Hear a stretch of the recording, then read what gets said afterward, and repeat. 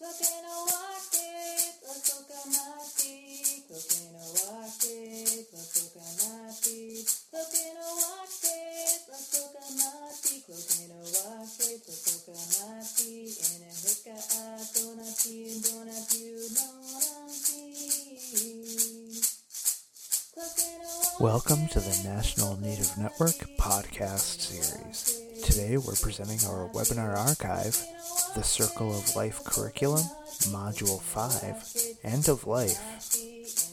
To view the webinar video and additional resources, please visit our website, keepitsacred.org, and click the Resources tab and the Webinar Archive tab. Please enjoy our presentation. Good afternoon and good morning. My name is Joshua Hudson. I am the Project Director for the National Native Network, and I work at the Intertribal Council of Michigan. Thank you for joining us today for Module 5, Nearing the End of Life. It's being presented today by Alberta Vicente, who is a public health advisor. So before we get fully started, I know that a few people are joining right now, but I will start some polling. So the first polling question is up, asking what's your gender?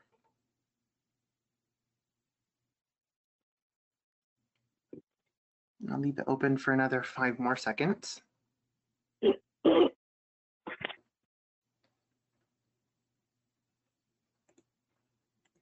Okay, I'm sharing the results. 100% of our audience, or 100% of our respondents identify as female today.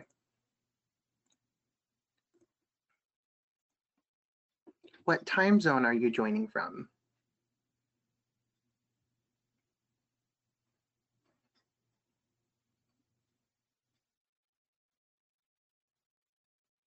I'll leave it open for another 4 or 5 more seconds.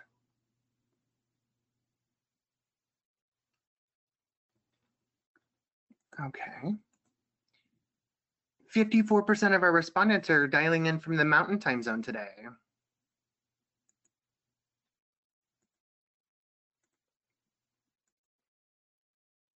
The third initial polling question, do you believe that cancer is an issue in your community?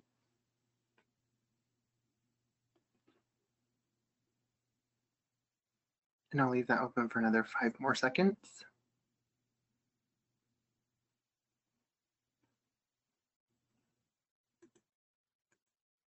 "100% of our respondents believe that cancer is an issue in their communities.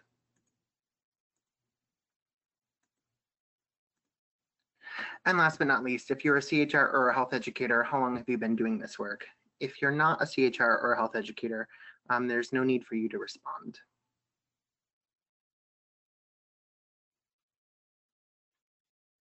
I'll leave this open for 5 more seconds.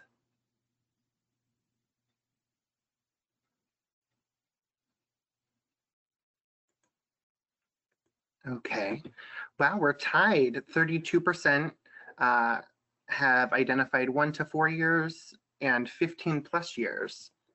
So quite a span. So I will hand it over to Alberta now. So I'm going to make you the presenter now, Alberta.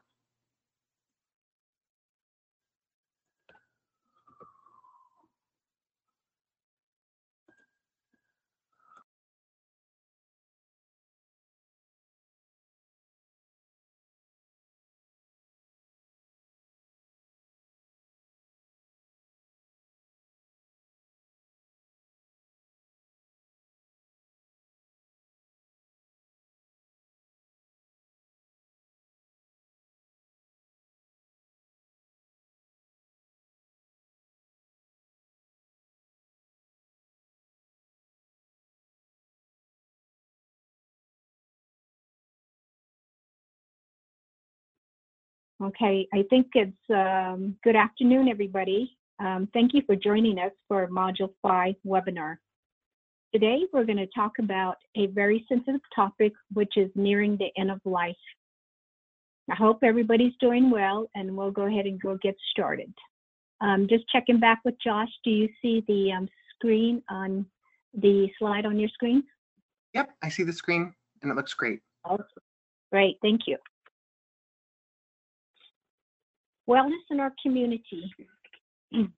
So it's great to go. According to the poll, there is 32% of those who have who actually put in more than 15 years, and then there's those who are putting in 1 to 4 years. And then we also have a good representation of both the CHR and then also the health educators. And then also welcome to folks from the other disciplines. Today we're talking about a very important topic. And for those who have joined us on a previous session, that's wonderful. If this is your first session, welcome. What is the Circle of Life? The Circle of Life initiative was developed through a partnership between American Indian and Alaska Native tribes and the American Cancer Society. It is information that tribal communities can use to teach people about healthy habits, cancer prevention, treatment, and caregiver support. The purpose of the Circle of Life initiative is to reduce cancer morbidity and mortality for improving well-being and Native population. So today we're going to discuss how do healthcare providers assess advanced cancer? What is the legal issues that should be addressed at the end of life? And we're going to talk about how are someone's healthcare wishes honored legally? And then lastly, what is the grieving process?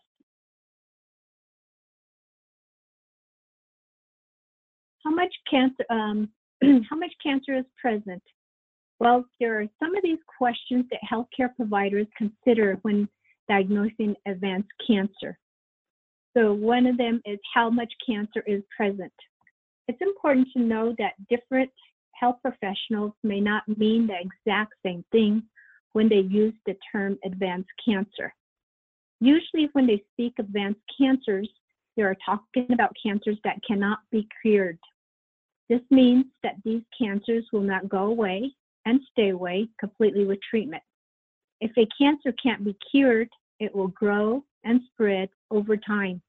This is likely to end a person's life. Advanced cancers have usually spread from where they started to other parts of the body. This is known as metastatic cancer. But not all advanced cancers have spread from where they started. For example, some cancers that start in the brain may be considered advanced because they cannot be cured. They are life-threatening even though they have not spread to other parts of the body. It is also important to know that certain cancers that are widespread in the body might still be curable. Example of this is testicular cancer, certain types of leukemias, and many lymphomas. These would not necessarily be considered advanced cancer. Advanced cancers can also be treated although they can't be cured. Certain cancer treatments can sometimes slow cancer growth or prolong life. When the cancer treatment stops working, a person is still treated to relieve symptoms or make them more comfortable.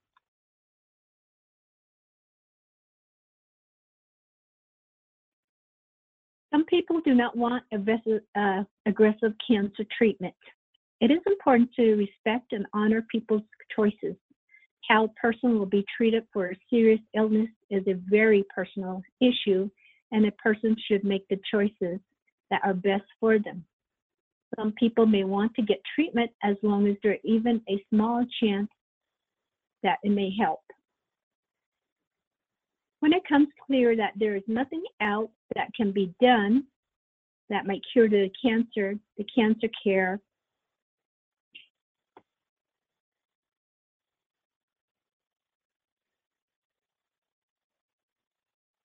the cancer care team can begin to offer information about end of life. If the cancer team doesn't do this, the person with cancer should ask about it. Some people can live many years with advanced cancer. Keep in mind that any prediction is only an educated guess. It is best to start thinking about and making decisions ahead of time about how a person wants to spend the end of life. That way, a person has time and energy to make plans and talk to loved ones about what they want. It is good to talk about it even though the end of life may be far away. No one can ever know for sure how long a person will live. Advance directive.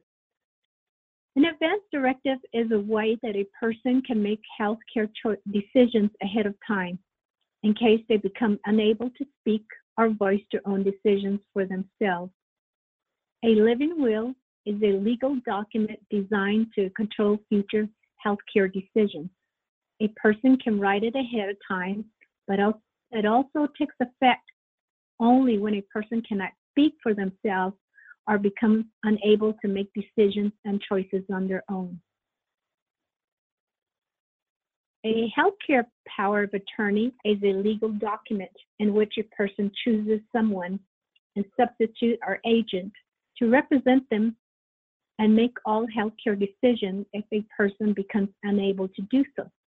This agent can then speak with healthcare providers and other caregivers and make decisions for that person according to the person's prior stated wishes. Just a note is that healthcare power of attorney can't be used to control money or property. It is not the same as a durable power of attorney. The third one is a letter of instruction, which is not a legal document. It can be a useful guide for family to help them make decisions for a loved one at the end of life and after. In the letter, the person can name who they want to look after their children or pets. And then the fourth one is the 5 wishes. A 5 wishes document is recognized in 42 states as of the year 2015 and is legally equivalent to an advance directive or living will. Even in states where it's not recognized, it can still help people make decisions for that person. And the last one is do not resuscitate, or also known as DNR. It is orders state that someone does not want the hospital staff to try to revive them if their heart or breathing stops. If someone is in the hospital, they can ask their healthcare providers to add a do not resuscitate or DNR order to their medical records. If they go home and go back to the hospital later, they might have to ask for it again.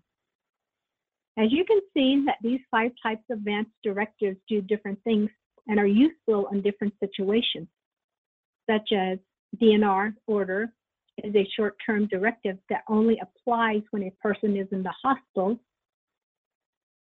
whereas the living will is usually good for years, although some states automatically expire them after a certain number of years.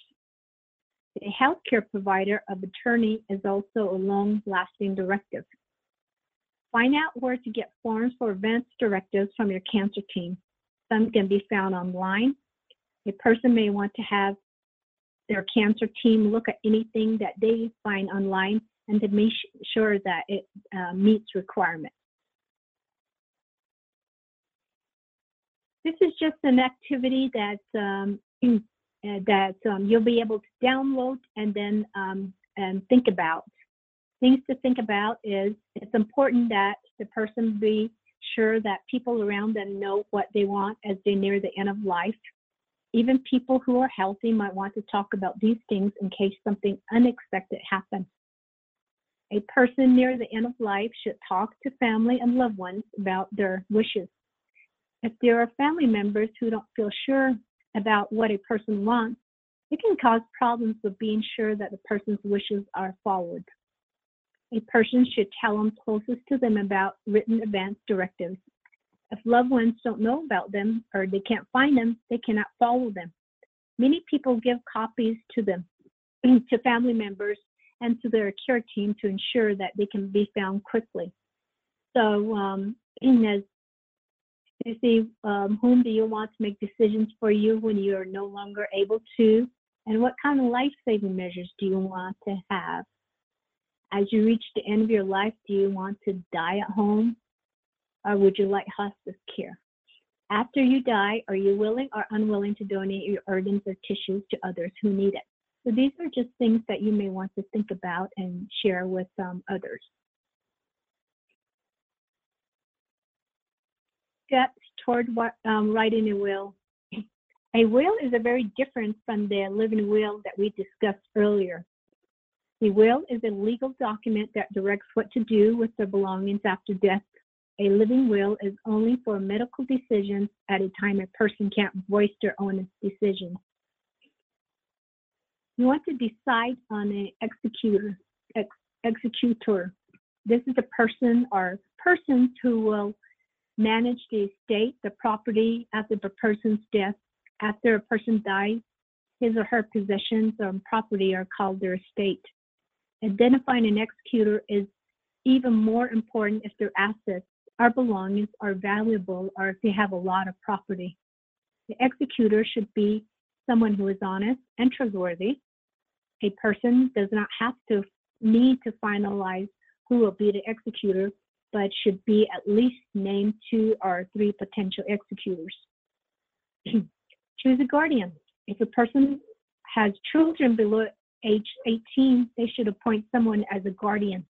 Usually their spouse will be the guardian if one parent passes away, but if both parents die together or the spouse passes away first, someone should be named as a guardian. Guardians are most often relatives or friends who love and have a relationship with the children. Then identify the beneficiaries. These are people who would benefit from a person's assets. Usually beneficiaries are family members, relatives, friends, or charity group. If a person chooses to leave everything to a spouse or one person, then they should name substitute beneficiaries in case the one person is no longer living. List assets. Create a list of assets including property, bank accounts, shares or stocks, vehicles, jewelry, and anything of value. Who gets what? This is where a person decides who will receive their assets. If they tend to give a certain asset to more than one person, it is important to use a percentage rather than a fixed dollar value. Updating a will. Someone may need to update their will for a number of reasons. Frequent reasons for reviewing and updating a will will include changes in the family. For example, a baby is born, a child becomes 18, or perhaps some significant older age, or there is a death. Marriage. As indicated, marriage automatically nullifies a previous will. A new will should be prepared upon marrying, after marriage. Divorce. A divorce does not invalidate a previous will. A former spouse will not be a beneficiary or receive a gift or be an executor unless it is clearly stated that in the case of divorce, they should be the executor or still receive benefits. Separation does not have any effect on a will, so it is best to review and update the will shortly after the separation. And then there's changes in financial circumstances. A person's will should be updated if they acquire assets, which they would like to leave to certain people. It should be updated if the value or size of their assets become too small to provide the amount of money or property listed in their will. And then there's also changes in taxes.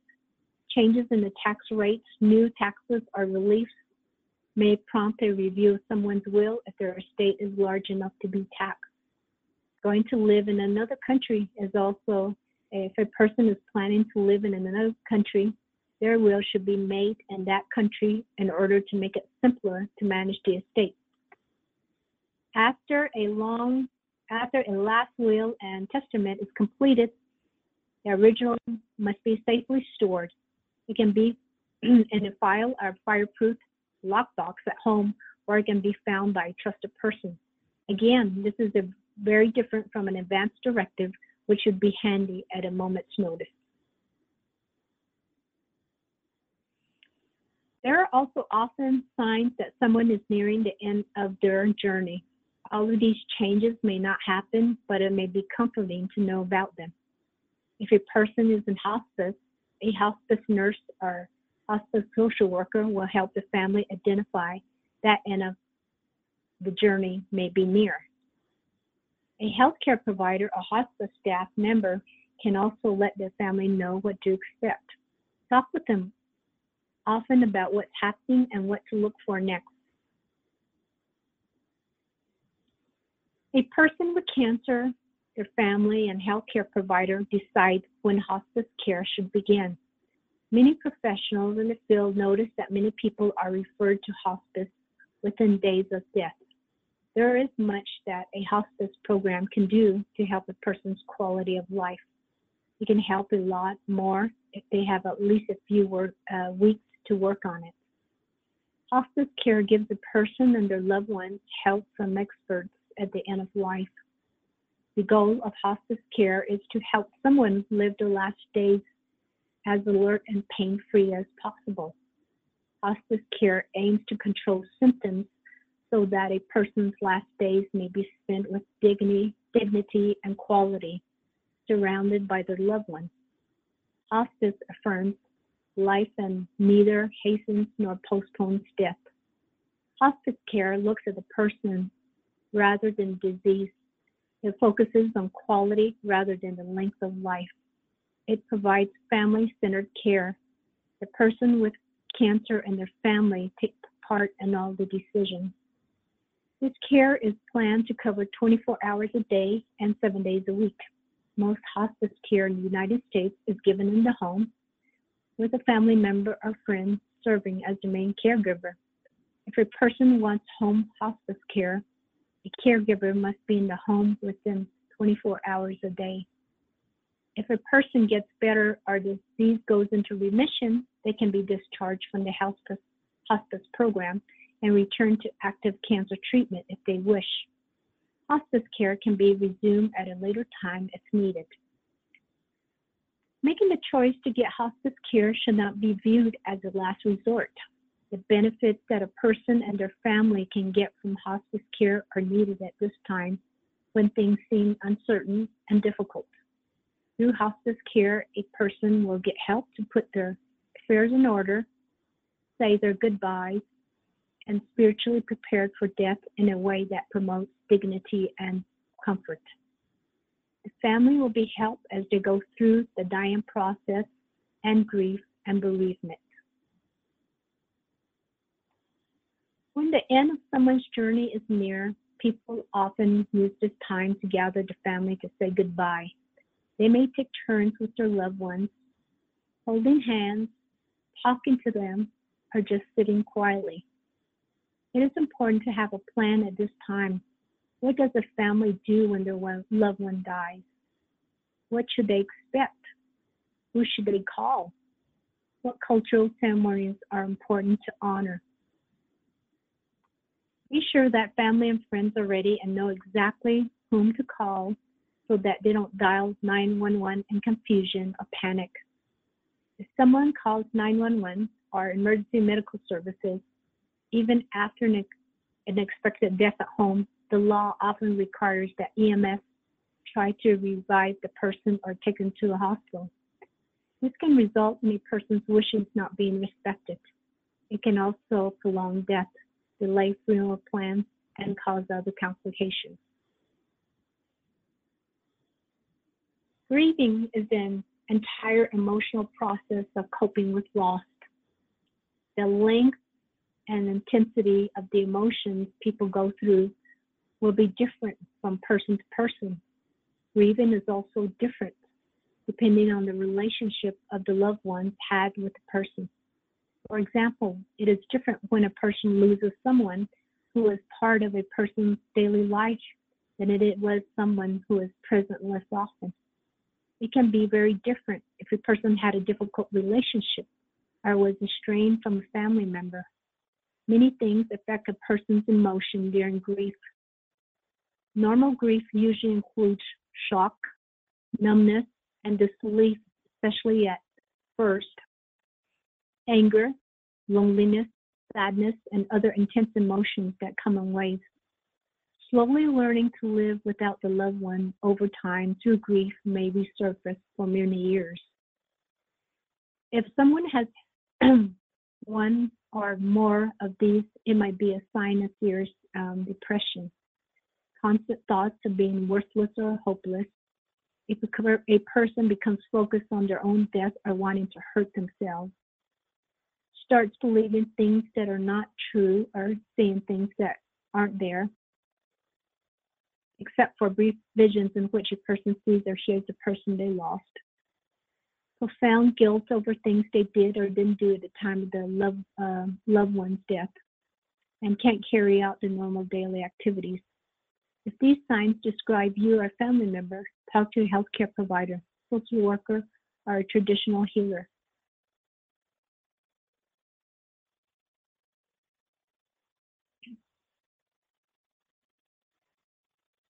When a person loses someone important to them, they go through a normal process called grieving. Bereavement is what a person goes through when someone close to them dies. It is a state of having suffered a loss. So grieving is natural and should be expected. Over time, grieving can allow that person to accept and understand their loss. Grieving involves feeling many different emotions over time. I'm going to share some definitions with you. Bereavement is what a person goes through when someone close to them dies. It is a state of having suffered a loss. Mourning is the outward expression of loss and grief. Mourning includes rituals and other actions that are specific to each person's culture, personality, and religion. Bereavement and mourning are both part of the grieving process. Grief is a process many people think of grief as a single instant or short period of pain or sadness in response to a loss, like the tears shed at a loved one's funeral. But grieving is the entire emotional process of coping with a loss and can last a long time. Normal grieving allows us to get a loved one go and keep on living in a healthy way. Grieving is painful, but it's important that those who have suffered a loss be allowed to express their grief and that they be supported throughout the process. Each person will grieve for a loved one in a different way. The length and intensity of the emotions people go through will also vary from person to person.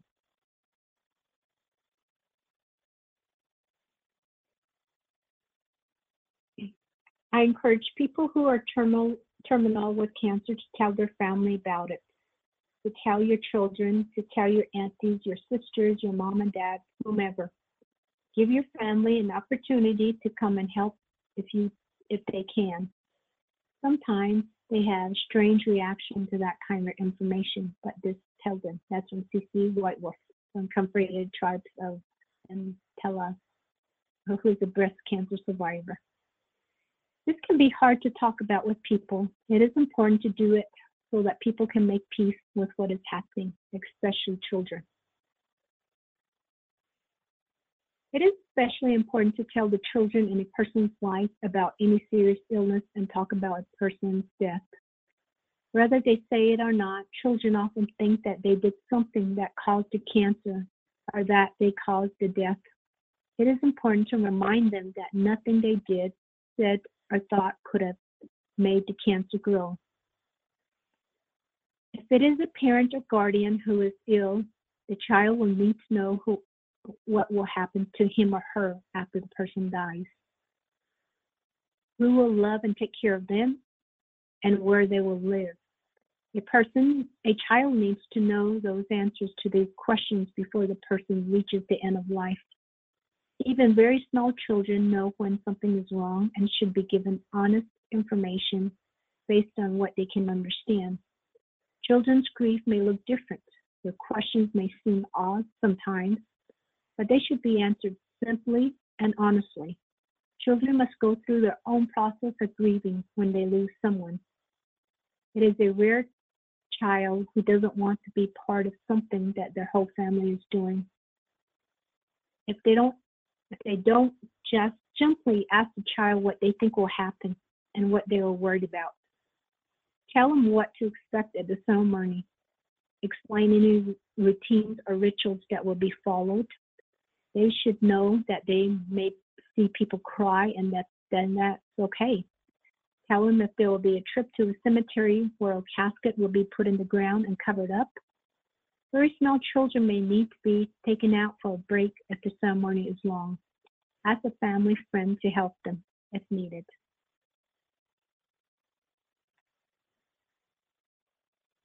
It is important for everyone being treated for cancer and caregivers to get outside support. The 1-800-227-2345 number has information about end-of-life care, hospice care, advanced directives, and about talking with children. You can call any time or day with these questions.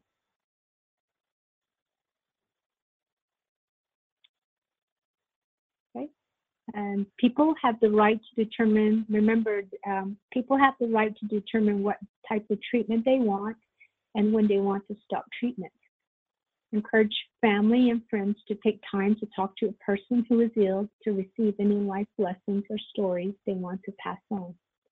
And encourage family members to talk to someone if they're experiencing ongoing sadness and anger.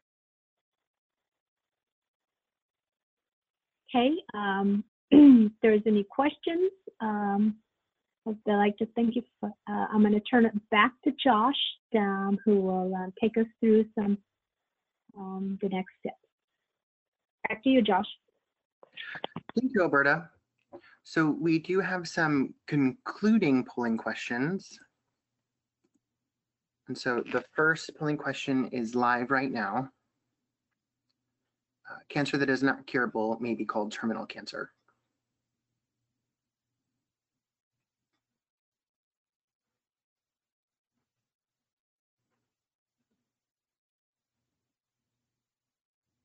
And I'll leave it open for another few more seconds.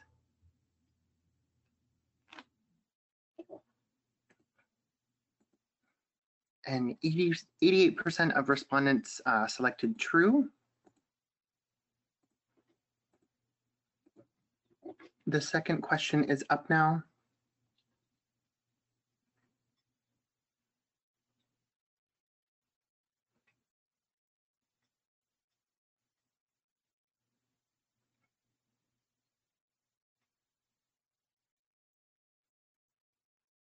I'll leave it open for another 4 more seconds.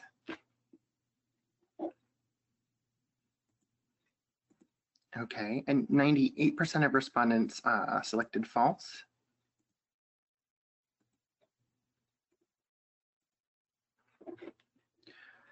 The third polling question is now available.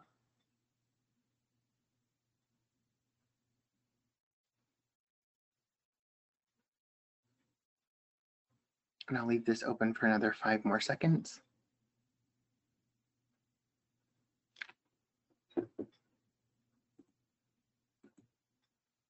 %76% of people selected false. Here's question 4 of 5. It's currently available.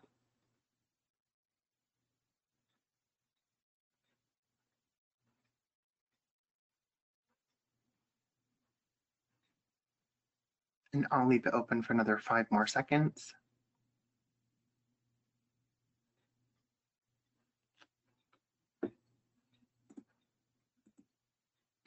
%82% of respondents selected false.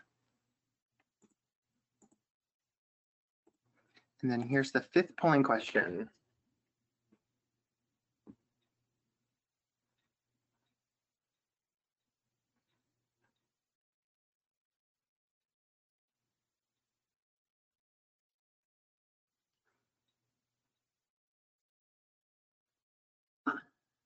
And I will leave it open for another 5 more seconds.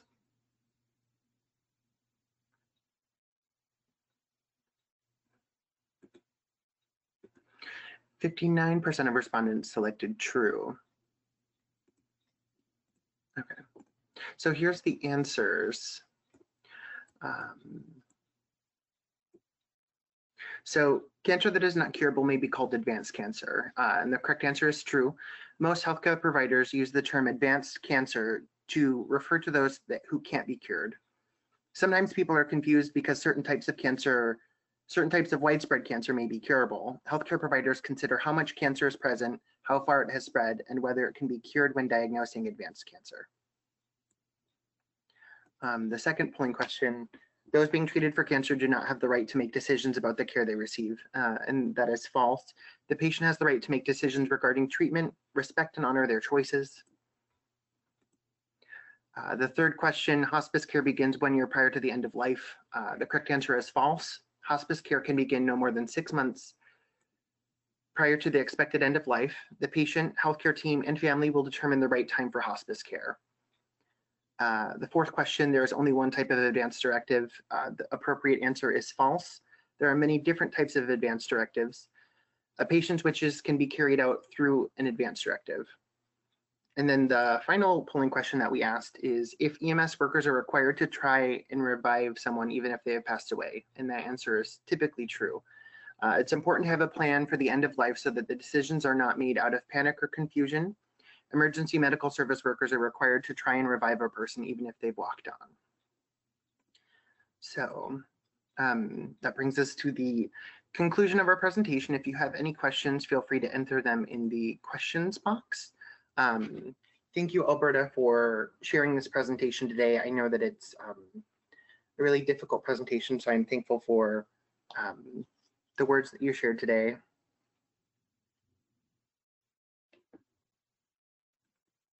And if you have any questions, feel free to enter them in the box.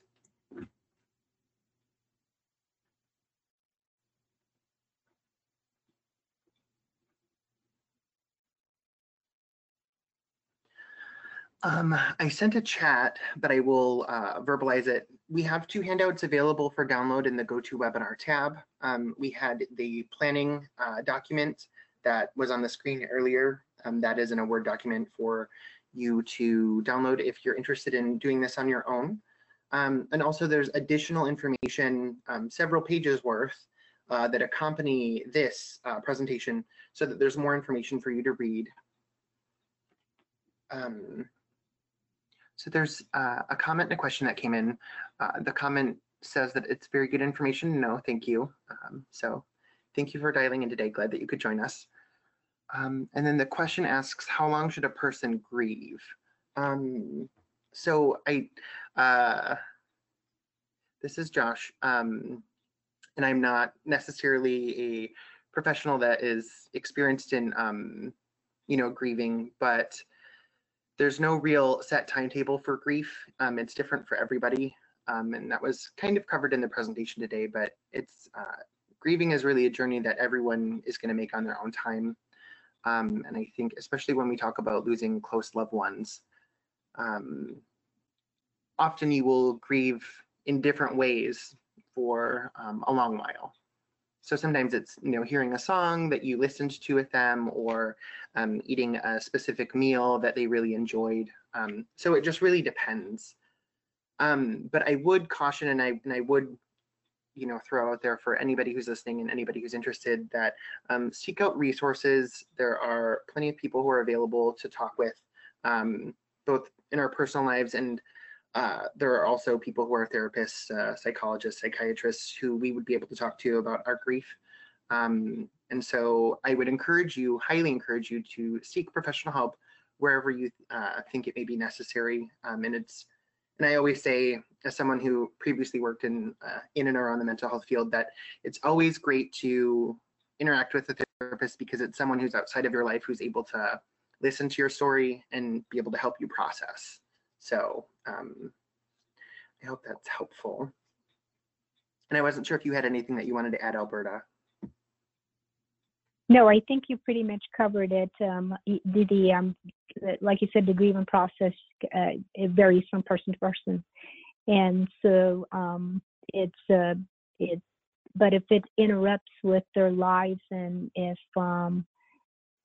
they're going into depression, that's when they need to go seek help from the healthcare provider or social worker and tell them that that they're going through depressions, and so they'll be able to be treated. Well. Thank you, Alberta.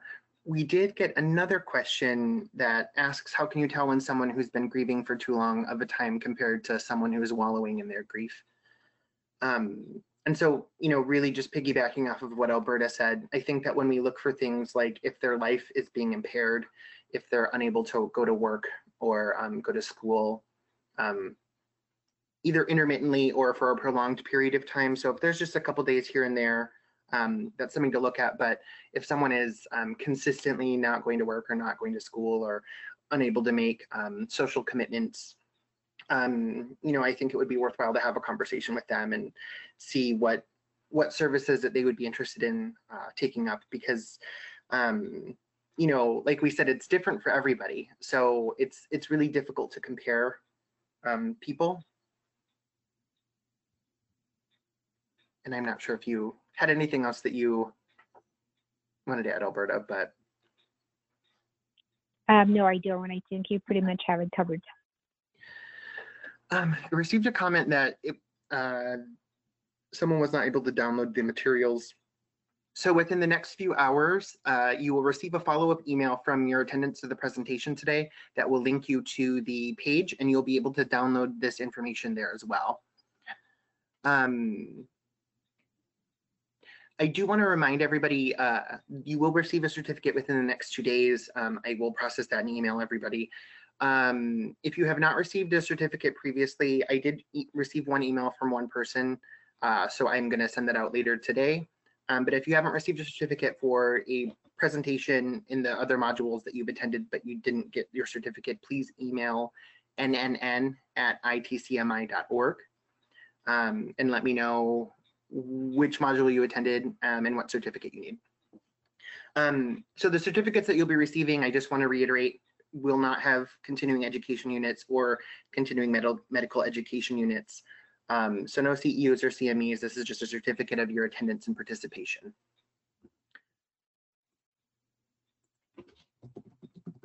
So thank you, everybody. I don't see any additional information coming in or any other questions. So thank you all. Oh, there's one question that came up that is asking if you can watch previous webinars. So in the follow-up email that you'll receive today, it will have a link to the landing page for all 7 modules. And so this module will be archived within the next few hours. And so once you receive that follow-up email, you can view modules 1, 2, 3, 4, or 5. We'll have the recorded presentation and the associated handouts available on each landing page. And then you will also be able to register for the upcoming 2 remaining modules for this.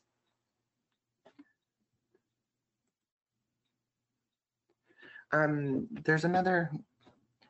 So as I was wrapping up, we got a couple more questions. So there's a question asking if there's anything unique to grieving for Native peoples to be culturally sensitive to. I would say that's generally a very large question. Indian country is very large and expansive, and some things that some tribal communities do for grief is not what other communities do. So I think it really just depends on where you are and who you're with. And, I would just be sure to ask the people that you're around. I think that Native people are like any other group of people in that death is a part of life, but death is also incredibly difficult to deal with. So I don't really have much else. So I'm not sure if you had anything you wanted to add, Alberta, and if you don't, that's okay too.